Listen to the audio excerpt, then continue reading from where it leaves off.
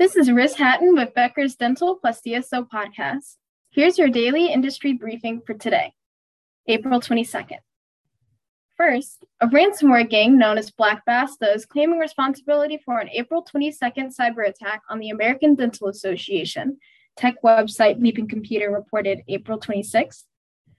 The cyber attack disrupted the ADA's telephones, email, web chat, and various online services. Malware Hunter Team, a security researcher, told Bleeping Computer that the hackers have begun leaking data allegedly stolen during the cyber attack.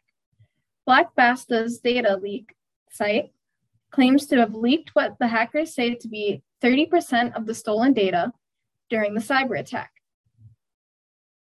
The leaked data includes W-2 forms, accounting spreadsheets, and information on ADA members from screenshots, Bleeping Computer reported. The ADA said it took the affected systems offline, is working with third-party cybersecurity specialists and law enforcement, and has emailed its members, according to Bleeping Computer.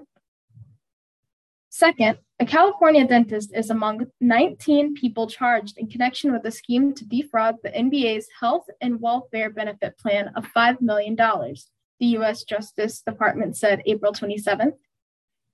Dr. Amir Wahab of Beverly Hills, California, is charged with conspiracy to commit healthcare fraud and wire fraud.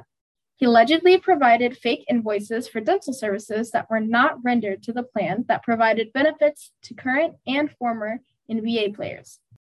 The scheme, orchestrated by former NBA player Terrence Williams, took place from 2017 to 2021 and totaled $5 million, prosecutors allege. The charges against Dr. Wahab, who was arrested April 27th, carry a maximum sentence of 20 years in prison. If you would like the latest dental and healthcare industry news delivered to your inbox every afternoon, subscribe to the Becker's Dental plus DSO Review e-newsletter through our website at www.beckersdental.com.